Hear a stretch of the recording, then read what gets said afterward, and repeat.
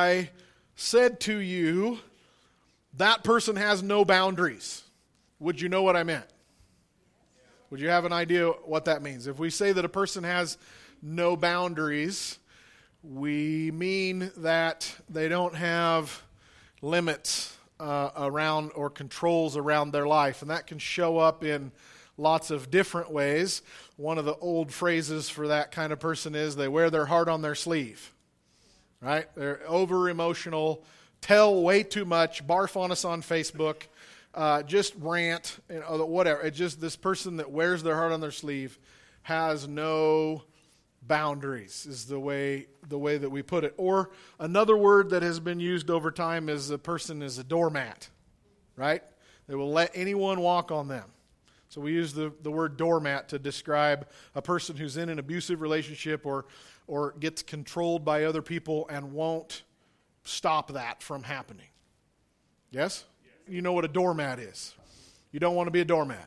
You don't want to be that kind of a person. Emotionally, cannot let people walk all over you. Another word that we might use for somebody who doesn't have boundaries is codependent. They're in an abusive or manipulative relationship and they won't say no to that other person. So they're being controlled because they're in fear of breaking their relationship. These people with no boundaries are easily abused or manipulated or used, run over, because essentially it is that this type of person cannot say no. They're a people pleaser. I have to keep everybody happy, so I'm spinning 87 plates. And instead of doing 3 things really well, I'm doing 87 things really badly. Because I'm afraid to say no. I don't have a boundary. I just let everybody run over me, and everybody else gets to decide what I do with my time and my life and my money. We would say that person has no boundaries. So these people end up being overcommitted, exhausted, stretched too thin, and they feel responsible to take care of everybody and everything, and really they don't do anything very well at all. Right? It can show up, though, not in relationships, but it can show up in other lack of controls, like they don't have boundaries around what they will eat or drink or put in their body. They'll just insert anything. Or it can show up with money. They have absolutely no controls, no boundaries over what they will spend. So the hole gets deeper every month. Credit card racks up. They can't say no to themselves when they're in the clothing store or at the auto dealer or the toy store or whatever. They just have to have this stuff, and they don't have boundaries. So there's no self-control, and there's big problems. These people are terrible leaders or managers. Maybe you've worked for some. Or maybe you've had one as a pastor. I hope you don't right now. But they're really bad leaders and managers and authority figures because they're scared to exercise authority, so they lead from behind by anger and manipulation and gossip and trying to steer everything and shape it, but they won't actually just step up and make a decision and exercise authority. Are you with me? So when we say this person has no boundaries, that's what all I would include, and it can show up in different ways. Relational, with money, with food or drugs or alcohol, or just various ways like that. Ultimately, a person with no boundaries is going to hate their life because their life isn't theirs. Everybody else gets to decide what they do with their time and their money and their creativity, and you just end up trying to keep everybody else pleased, and you end up exhausted and stressed out and stretched too thin, and I hate my life. A person with boundaries, though, the primary thing about that person is they can say no. They're comfortable saying, I'm sorry, I can't do that. If somebody makes a demand on their life, they're comfortable placing a boundary out there saying, no. You can't walk all over me. No, you can't tell me what to do. No, I'm not available to do that.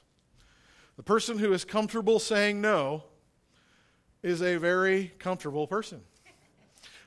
Some of you need to learn how to say yes, but for those who are bound up in timidity and fear of people, the most freeing thing you can do is have a boundary and say no. Yes. People who have boundaries are not easily taken advantage of. They're not easily abused or used because they're totally comfortable dictating their own schedule and their own spending and their own activities. And yes, there are 87 things in town that would be very good for me to volunteer at, but I am only going to do 2. And I understand that the other 85 of them need to get done, but not by me. They're good stuff. I'm not saying no to what you're doing. I'm just saying, no, I'm not going to be a part of your committee. I'm not going to be a part of your team. I'm not going to do that. Whatever. I'm not talking about defying your boss or, some other parental authority or whatever. I'm just saying just setting boundaries. Just in relationship where somebody wants to always be abusive or controlling, or at some point you just have to say, I'm not going to allow this anymore. And I don't care if you get mad. Hello? I am shutting the gate. And I am going to live inside my fenced lawn, and you are not. And guess what? There's peace. At least on the inside of your lawn. There's peace. These people are wisely private. It doesn't mean they're unfriendly or unsociable or rude or cold or unwelcoming. It's just, I don't have to bear my life to you. I have boundaries. And I decide who my closest friends are, and I don't just blab everything that I'm going through and my troubles and my good things to the whole world on Facebook. People who have boundaries aren't certainly not at all unfriendly, but I'm picky on who I say yes to and who I don't. Are you with me? So the people without boundaries are doormats. The people who have boundaries, at their front door they have a welcome mat, but they also have a lock on their door. I have a welcome mat. Yes. Come on in. Let's talk. Let's be friends. Let's know each other. Let's be in relationship or whatever that is. But when it's time, I shut the door and lock it, and no, you may not come in. The doormat just lets anybody else walk and demand and make demands of your time. And the person with the welcome mat, but a lock on the door, has a boundary. I'm in my house for the night, and no, you may not come in. I'll deal with you tomorrow. Right? That's a boundary. That's setting a boundary. People who have boundaries are at ease. They're comfortable in their own skin. They're not worried about pleasing everybody else. All you're worried about is doing the right thing. The opposite of people-pleasing is not caring what people think. We totally care about people. We love people. And in fact, Jesus demands that we serve people to the point of our own self-sacrifice. But I give it. I don't let it get robbed. Hello? There are demands that I have in this job, and you all have them with family members or crazy coworkers or whatever situations where people demand that you give them love and care and money and time. And the person with boundaries might still give those, but I choose when to and I choose when not to. And I do it to Jesus, not because you demand it of me. So the person who has boundaries is not worried about pleasing everybody else. I am only concerned with, in this relationship, in this situation, what is the right thing? What is the godly thing? What is the righteous thing? The person who has boundaries is rested and at ease. Because they have boundaries around their diet, they're not sick. Because they have boundaries around their finances, they're not worried about their car getting repossessed. They're not worried about the credit card statement coming in the mail this month. Boundaries equals freedom. Hello? If you have a fence around yourself, you are free. If you have no fences, you are not free. It's exactly the opposite of what the world would tell you. Our goats are safe inside the pen. If they get outside the pen, there's big trouble. Fences are there for a reason. There's real freedom because there's joy and peace and relaxation and ease when I have self-control, when I have order in my life, when I have boundaries. That's when I'm safe. The storm Monday night blew one of our gates open, and we were out in Malawi County and didn't know it, and our goats were out in our garden for 6 hours. I know that I'm not supposed to, I am always going to get tested on what I preach on. I never should have mentioned our fruit trees. They killed 2 of our fruit trees. They skinned 3 more of them as high as they could reach. I don't know what's wrong with the peaches. They didn't touch the peach trees. Must not like them, but they ate the lettuce off and the cauliflowers, and they pulled up peppers. And yeah, I know better than to preach on something if I don't want it to get hit. But all those dumb things. And they're always reaching through the fence, and they're growing horns. The babies are growing horns now, and they get stuck in the fence. And just morons. Just stay in the fence where it's safe. There's 1,000,000 blades of grass in that pasture, and they've got to have the one outside the fence. Is that not people? There's a reason why Jesus said goats go to hell. And sheep go to heaven. We've done both, and those goats are a pain in the butt. Oh, okay. So it is amazing. They have a lot full of grass, but they have to reach through the fence, push the wire as hard as we can, and reach that blade of grass that is 18 inches out there. That's the one I have to eat right now. Okay. It's so human nature. It just so is. Okay, boundaries protect us. Fences equal freedom. Fences equal freedom. The world says cast off restraint, throw off your boundaries, and you can do whatever you want, and that's freedom. And no, God says, no, stay in my boundaries, and you will be safe, you'll be free, you'll be at peace, you'll have joy, you'll have health, you'll have prosperity. And if you get outside my fence, the wolves will tear you up. Fences equal freedom. Some of you may have seen this on my Facebook months ago. It says a garden must have fences. For a garden or a park or a wilderness area to exist, it must have defined boundaries. This is the Eagle Cap Wilderness Area, and this is not. Right? There's a line. There has to be a line where there's a boundary. If you have a garden, for the garden to be a thing at all, everything else has to be not the garden. Right? If you have a special park, a special place that you enjoy in the world, that has to be defined. Your home has to be a place that has definition, or you don't have a home. Hello? This is the Grand Ronde Valley, and the Baker people got their thing going on over there. There's a boundary. This is what is the Grand Ronde Valley, and everything else is not. Doesn't mean everything else is bad. It just has to have a definition, or it isn't a place at all. Your home has to have property lines.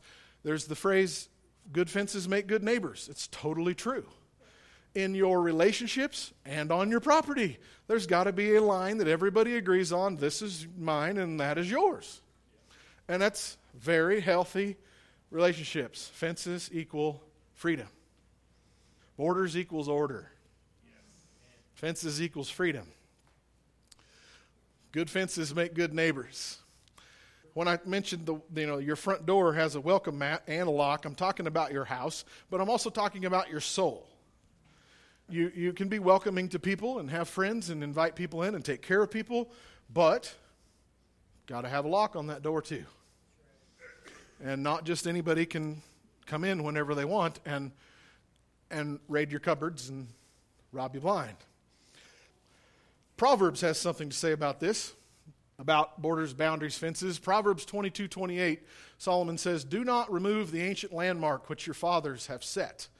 Another translation says, "Do not remove an ancient boundary stone which was put in place by your ancestors." They didn't have wire fences or picket fences in the Bible days. They used rocks to mark the corners of people's property. The Native Americans did that. There's a stone still today on the mountain above Minam that is the corner of the Nez Perce territory set up by old Joseph, Chief Joseph's father. And he made his mark on it, and it was to let all the other tribes know you're entering Nez Perce territory. And there was other corners that they marked out, but those have either been lost or not found or whatever. But there's a fairly well-known one on the mountain, on Smith Mountain above Minam. So when Solomon and God tell the ancient Israelites, don't move the boundary stone, they're meaning don't steal your neighbor's property by moving it 6 feet over to the side. It's a lot harder today to move a post and wire fence than it would be to move a rock. But for us, what does that mean? It means that when our forefathers and our foremothers said, this is a boundary, don't cross it, God says, don't move it. I'm talking about morality, moral boundaries, God's law boundaries, the definition of what is right and wrong, what our ancestors did and set up and built, and what our mothers and fathers taught us was right and wrong. When they say this is the boundary, do not move it. Because God and they knew what they're doing. Hello? Don't move a boundary stone. You've got to have a border because you're only free if you have a fence. America needs some boundaries. America is become a nation with virtually no boundary whatsoever. If we were to define America as a person, that would be a seriously screwed up person. Would it not? Let's just use the Statue of Liberty. Let's just make her the personification of America. If what America is now is represented in one woman, Lady Liberty, that is a really, really messed up woman. She has thrown off the boundary of marriage. Then she threw off the boundary of heterosexuality. Now she's throwing off the boundary of biological sex. And she will do anyone or anything. And the children that result, she kills them by the millions for finances and convenience. She is more guilty of blood than any person, nation in world history. Tens of millions of murders. She will eat and drink and smoke and inject anything into her body. She is a financial disaster like has never existed in world history. She absolutely refuses to work for her money, but she will spend every other nation's money to the tune of $20 trillion. She will enslave the rest of the world with her own debt. And there is a financial disaster coming on her of national and personal debt. And she is a woman who has absolutely no border around her. She is the world's doormat.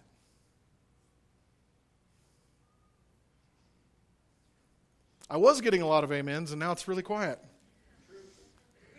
Be a person with boundaries. We need to be a nation with boundaries. It is just as sick and twisted and dysfunctional for a nation to have no border as it is for a person to have no border. And the exact same problems exist on a society-wide national scale when we move the ancient boundaries. When God called Nehemiah, He told Nehemiah, "My city is in ruins. I want you to go and build a wall around it because my people are unprotected. There is no border. There is no safety. There is no order. There is no protection." So Nehemiah, the book of Nehemiah, is about Nehemiah going and building a wall around Jerusalem. And all the people of God went to build the wall. And Satan's people opposed it viciously. They wanted to use and abuse the borderless nation. They had a satanic agenda to keep the wall down and the gates open. They were outsiders that hated Israel. They didn't want organization and order and protection to come to Jerusalem. So they used all sorts of schemes and attempts to shut down Nehemiah from building the wall. It says they published an open letter to the nations. What is that? It's a newspaper. It's the press. Where they accused him again and again and again and again of things he didn't do and didn't say, trying to distract him. They conspired to create confusion, is the Bible words. They conspired to create confusion. He was constantly criticized and lied about. They accused the leader and his nation and his city. They even brought God into it. They said it's God's will that there be no wall. And today, as our boundaries, I'm not talking about just our national borders, but I am talking about that, but I'm talking about our moral borders. There's a lot of people screaming that this is Christianity. We have to accept this and love this and approve of this and do all this stuff. This is God. And they condemn those who want boundaries as ungodly and unchristian. But probably worse than Sanballat and Tobiah, who are the enemies of God and the enemies of the Israelites, probably worse than them, there are Continually, through the book of Nehemiah, there are bribes and conspiracies of people, Israelites, living in Jerusalem who are paid and bribed by the enemies of God to fight Nehemiah, to lie about him, to lie to him, to conspire against him. There are people, Jews, living in Jerusalem, fighting what their governor is doing. Call them sleepers or insiders, traitors, stooges, tools, double agents, whatever. They lived in Israel, but they didn't love Israel. And as Nehemiah discovers the bribes and the conspiracies and the sins, he says, I removed it from before my face. There are a lot of people in America that don't love America. There are a lot of Christians in America that don't love America.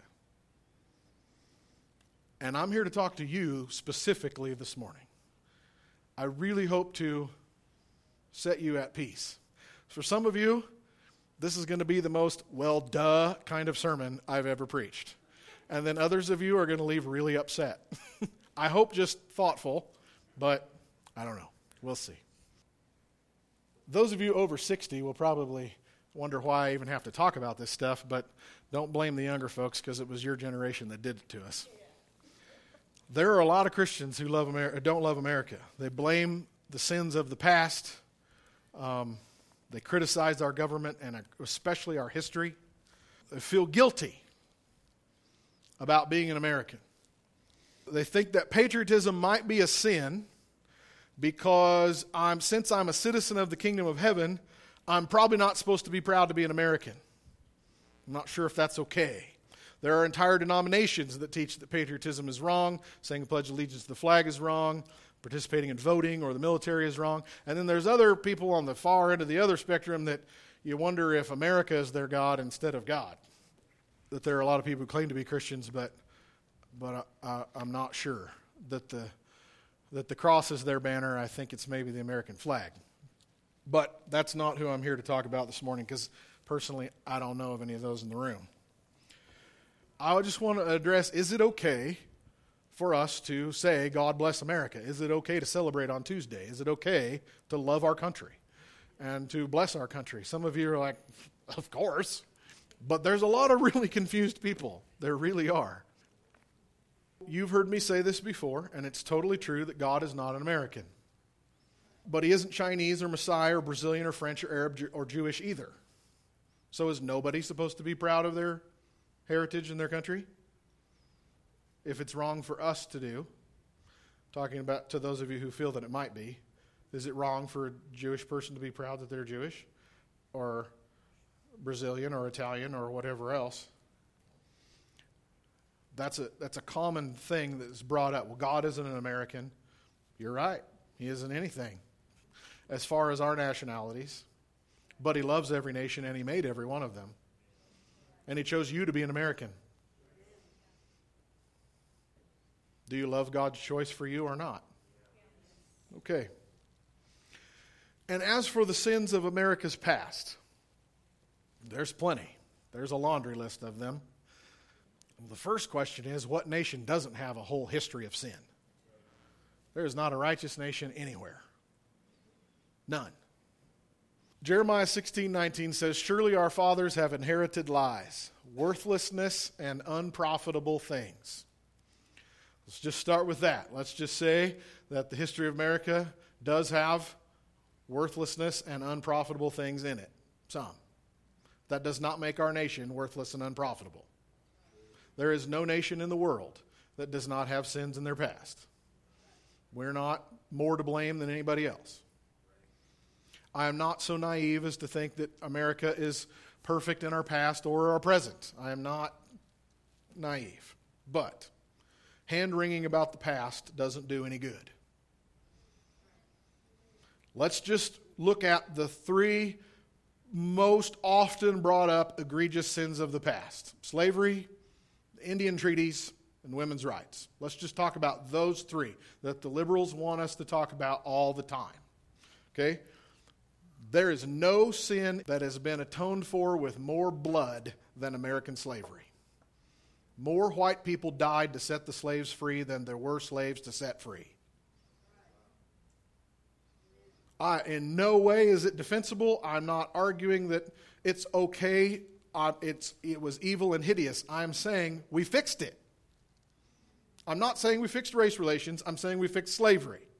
We did the right thing 150 years ago. It's time to get moving past it. Our ancestors, most of us, fought on the right side of that combat. Yes, it was a hideous system. It was evil. It was from hell. And a lot of righteous, great people died to end it. Stop bringing it up. Women's rights, yes. Women didn't have the right to vote or other things in history. That's all been fixed. It's all been fixed. There really isn't anything else to say about that. Bringing up the sins of the past doesn't do any good, especially when it's been corrected at a legal level. Regarding the Indian treaties, there's no question that the United States betrayed Indian nation after Indian nation, would sign a treaty and then break it and reduce their land, move them off here and there. The stuff that was done was wicked and evil. But there have been numerous congressional and state and church resolutions apologizing. And reparations have been paid. And there have been numerous Christian gatherings, ministries. In fact, the latest one was last fall, where there was a gathering led by Nigel Big Pond, who is an apostolic Native American leader. He organized Christian Native American leaders from every known tribe in America to go to Washington and forgive the U.S. government for what they did in the past in Jesus' name and say, let's be reconciled and move on. I'm not at all excusing anything. I'm just saying at some point you can't pay back what was done. You just have to move forward. And the people who want to continually bring up the sins of the past have an agenda. They want to use us. They want to divide us for political reasons. They want to foment hatred between the races, between the sexes, between different groups so that they can use one or all for their own benefit. Criticizing our forefathers is a grievous sin, regardless of their mistakes or ignorances or their evil decisions. Honor your father and mother. Those who perpetuate unforgiveness only do it to divide us for their own political gain. So the United States in the past 70 years has become something that is hard to be proud of. But not because of the sins of the past, it's because of the sins of our present. Which are led by those who self-righteously condemn the sins of the past. If there was anybody in the Bible who could identify with our position in what I have just said, it is the Jews of Nehemiah's day. If anybody had wicked forefathers, it's them. Hello?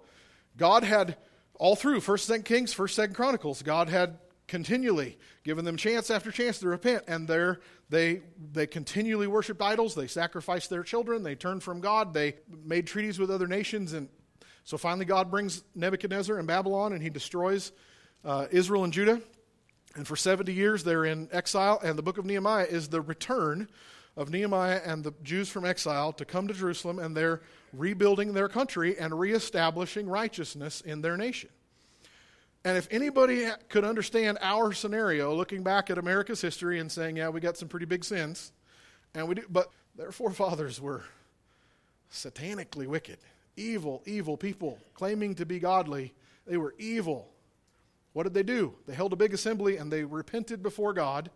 They rebuilt their city. They rebuilt the temple. And they moved forward. They didn't wring their hands about, oh, it was so terrible. No, we're reestablishing righteousness. We're bringing revival. Come on. For the Old Testament Jewish person, they only lived for two things, God and country. They loved their God and they loved their land, their nation. And it is not wrong for us today to love God and country. That is not idolatry. It's not unchristian to love America. It is not idolatry. Do not be lied to. We are the people of God. We are the citizens of the holy nation, the people of the kingdom of heaven. But in the kingdom of heaven, there is forever in eternity every nation, tongue, and tribe. So guess what? You will be an American forever. Even in heaven, you will be an American. Hello. Every nation, tongue, and tribe is represented in heaven. Does God want you to curse and criticize and be ashamed of your country? Or does he want you to be a blessing? Come on. Yes, our allegiance to Jesus is higher than any other earthly allegiance. And our allegiance to the cross is higher than the American flag. But we're Americans. It's okay to love America. It's home. This is home and everything else isn't. We have a border. We have a boundary. We're not just citizens of some imaginary kingdom out there we call the kingdom of heaven. We're Americans too. Be people with a border. Be people with a boundary. It's okay. It's godly. Not having boundaries is ungodly. It is in fact satanic. For a person and for a nation. It is totally okay to love God and country. Yes, we are the people of God first. We are the holy nation, the kingdom of heaven. But in the kingdom of heaven, we're not going to lose our identity. Every nation, tongue, and tribe will be represented. You will be more you in heaven than you are right now. Yes. Whatever your ethnic heritage is, whatever your language, whatever tastes and expression God has given you and your people, you will be more that in heaven than you are right now. Not less. We're not all going to become alike in some definitionless mush. There is going to be beauty and color and flavor and difference. Distinction in heaven. You'll like the same foods. You'll like the same music. Your ethnic and your heritage and your cultural expression is going to be you forever. It's who God made you to be. And he loves it. It's the way God wants it. It's the way Jesus will keep it. So love your country. Be a blessing to your nation. God told Abraham, I'm going to bless you so that you will be a blessing to every nation.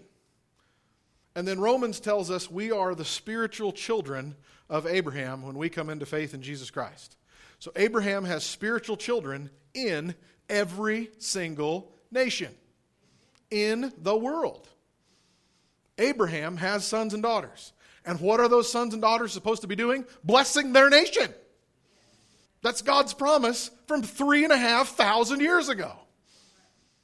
And here we are, millions of the children of Abraham, supposed to be blessing our nation. But instead we're cursing it, being ashamed of it, speaking bad. Be a blessing to your country.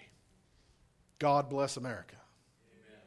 But Mitch, shouldn't we be blessing every nation? Yes.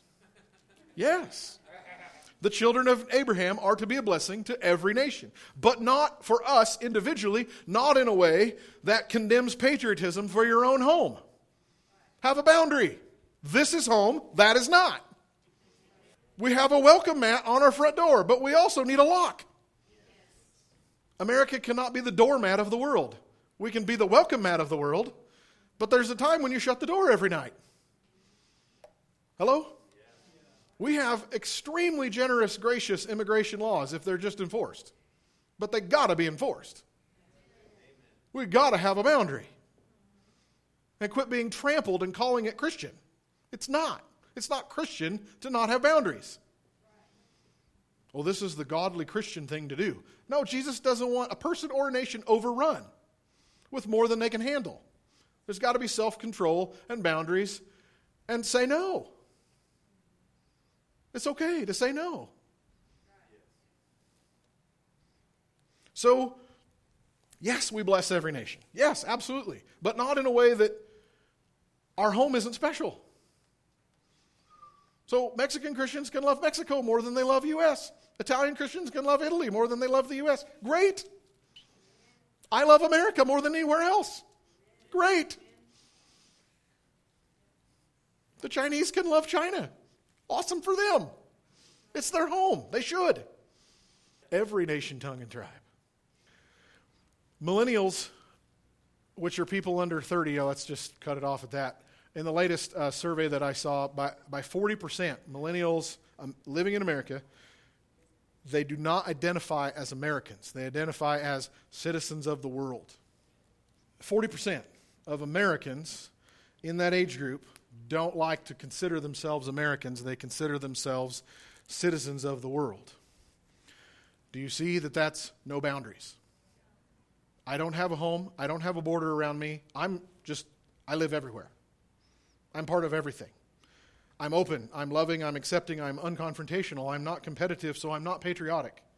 I'm peaceful. I love everything the same and everyone the same, and I have no boundaries. I welcome anyone and everyone to come impose on me. I don't say no to anyone or anything. I say yes to whatever lunacy comes to hand. And is that not happening? G.K. Chesterton, who was a British preacher 100 years ago and the original blogger, he wrote a daily column in a London newspaper. If you don't know the name Chesterton, you need to know it. He said, "It is obvious that there is a great deal of difference between someone who is international and someone who is cosmopolitan."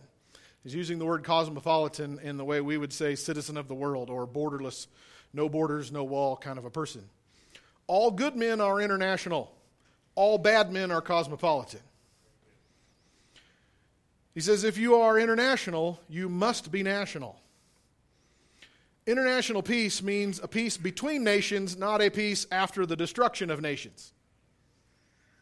There is an agenda to destroy the nations of the world, and it is from hell.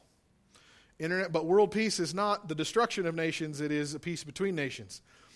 He says the Buddhist peace is the destruction of personality, but the Christian heaven is a place where people love each other, not the heaven of the Hindu where everyone will beat each other. Hello? Buddhists and Hindus believe that we're all going to lose our identity and enter nirvana, become one with the cosmos. The Christian heaven is you're going to be more different from everybody else there than you are here. Yes. You're going to be more distinct in exactly who God made you to be. Without fear, without doubt, you're going to be who you are even more clearly. But you will live in perfect love and relationship with everyone else. And we will truly be one. He says, in the case of national character, this can be seen in a curious way. A man who really appreciates and admires the soul of another people, the less he will attempt to imitate it. He will be conscious that there is something too deep and too unmanageable to imitate. The Englishman who has a fancy for France will try to be French, but the Englishman who admires France will remain ostensibly English. Basically, he says, you can't just decide to be some other nationality. You are who you are. So, our job is to love and admire other cultures and nations, not try to make everyone just one definitionless mush of humanity. So you can love and admire and thoroughly enjoy other cultures and countries. You may see real ways in which other cultures and countries have strengths and righteousnesses where we have sins and weaknesses. It's totally right to admit those things. But to be cosmopolitan, to be international to the extent of repudiating love for your own country first, is to be borderless and boundaryless to the point that you have no home. And that is the greatest evil that has yet come upon the earth. Nationalism has caused some sins in the past, but the disloyalty and cowardice and self-righteous criticisms of those who hate America while trying to destroy it, the wicked children who judge their fathers and mothers while tearing down the great things they built, the traitors who claim to be Americans but are removing all the boundary stones of law and history and morality, are the greatest force of evil yet unleashed from hell upon America. I mean that with all my heart. Today's godless people who self-righteously condemn Columbus and President Washington and President Jackson and General Robert E. Lee and General Custer have more blood on their hands by 1,000,000 times, by tens of millions of times, than anybody who owned a slave or fought in the Indian Wars. I'm not saying any of that was right. I'm saying the people who judge them are way more guilty of blood. Because our world today is not progressing. Our world is degressing very, very quickly. It is not progress. Mitch, you're being awfully strong. Believe me, I am being very, very gracious and self-controlled in what I say. For the Christian, we claim to be the people of love. That includes loving our country. Nationalism is not a sin. Patriotism is not a sin. Loving our nation is this. Nationalism is like inheriting the house your father built and keeping it beautiful so you can give it to your children. That's not idolatry. It's not ungodly. Thank you, ancestors, for the great nation that you built. We admit your sins and we repent of them and we fix them. Spiritually and legally, we fix them. We're not blind to our current problems. But the point is, we want to keep it nice for our kids and grandkids. Come on, it's as common sense as it gets. Love America. Pass it on to your kids and your grandkids. But on Tuesday, get excited.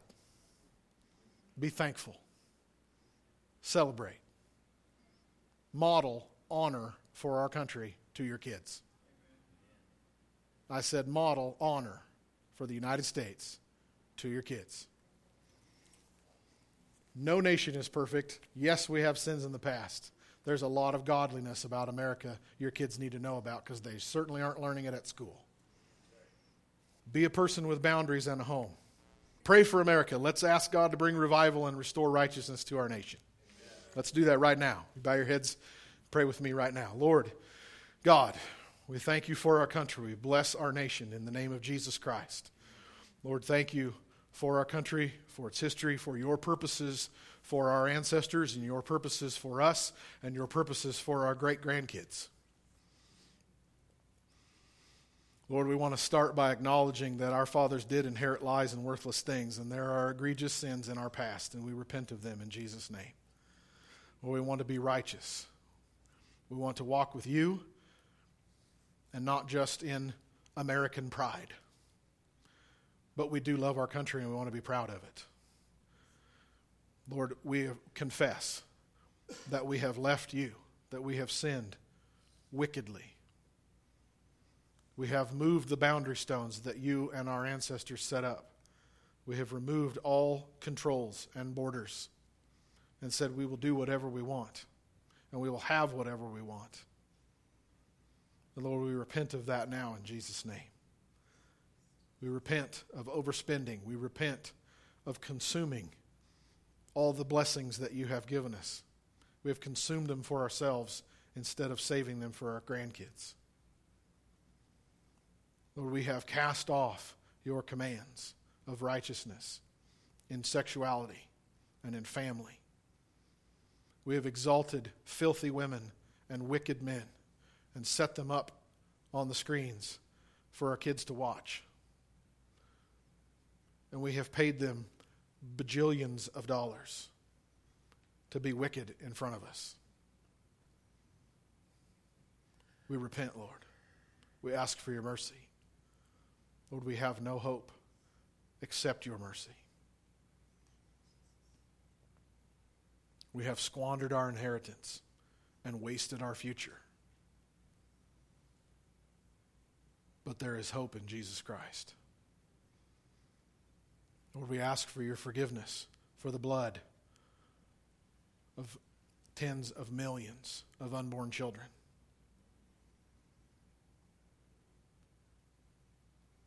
Of promoting wickedness and calling it freedom. Of tearing down the fences that you put around us. But Lord, we ask for your mercy on our country. Not because we are ashamed of it, but because we love it. We ask for your mercy. We ask for your grace. We ask for revival. We ask you to bring your Holy Spirit as you have in days past, like you did at Cane Ridge in Kentucky, like you did with Jonathan Edwards in Massachusetts and Connecticut and Rhode Island. Lord, like you did with Charles Finney, like you did with so many of the great leaders and movements of the past, Lord. You brought righteousness and you restored your salvation to our people, and you set us free from alcohol and from broken families and from sexual lies. Lord, we ask for that again. We ask for your blessing on our president. We ask for your blessing on our Congress. We ask for your blessing on our Supreme Court and all of the authorities that are under those, Lord. Lord, your word says that the heart of the king is like a river in your hand, and you direct it wherever you want, Lord. So we ask for your will to occur in the presidency of Donald Trump, Lord. We ask for whatever your purpose is for his life and his presidency, as we ask for you to accomplish those. No one else's, Lord. Not what we think it should be, not what he thinks it should be, certainly not what evil men and women think it should be, Lord, but what you think it should be. Accomplish your purposes, Lord. You said you possess all authority and you give it to whomever you will. Lord, we talked about that before the election, that should it be Clinton or Trump, whatever it is, it would be your will and we would trust you. So we trust you now. We bless our president. We ask you to protect his life. We ask you to protect your purposes for him. Lead him into relationship with you, Lord, and make him righteous. Save his soul and guide his mind. Silence the voice of the accuser. Silence the voice of the liar and the one who's been bribed to speak lies into his ear. Lord, we ask that the laws that come from Congress would be righteous, that our nation would be one that protects life, that legislates godliness, Lord, and doesn't allow laziness, wickedness, and sin. Lord, the decisions from our courts would not be contrary to your court. You are the judge of all judges. We ask that your decisions would reign. Lord, we bless our local leaders and authorities, the school boards, the city leaders, the county leaders, our state leaders, Lord. Our own representatives here, Greg Barretto, Greg Walden, and our senators, Lord. And we ask for all of these people who have taken on this yoke, that you have put them in this situation, in this position, Lord. We ask that your will would happen. Lord, we bless our country. We thank you so very much for the blessings that you have given us. Thank you for the righteousness that we have enjoyed. Forgive us for complaining, for being unthankful.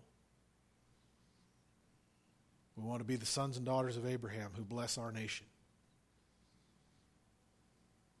We thank you for what we celebrate this weekend, for your work in our country, in our lives.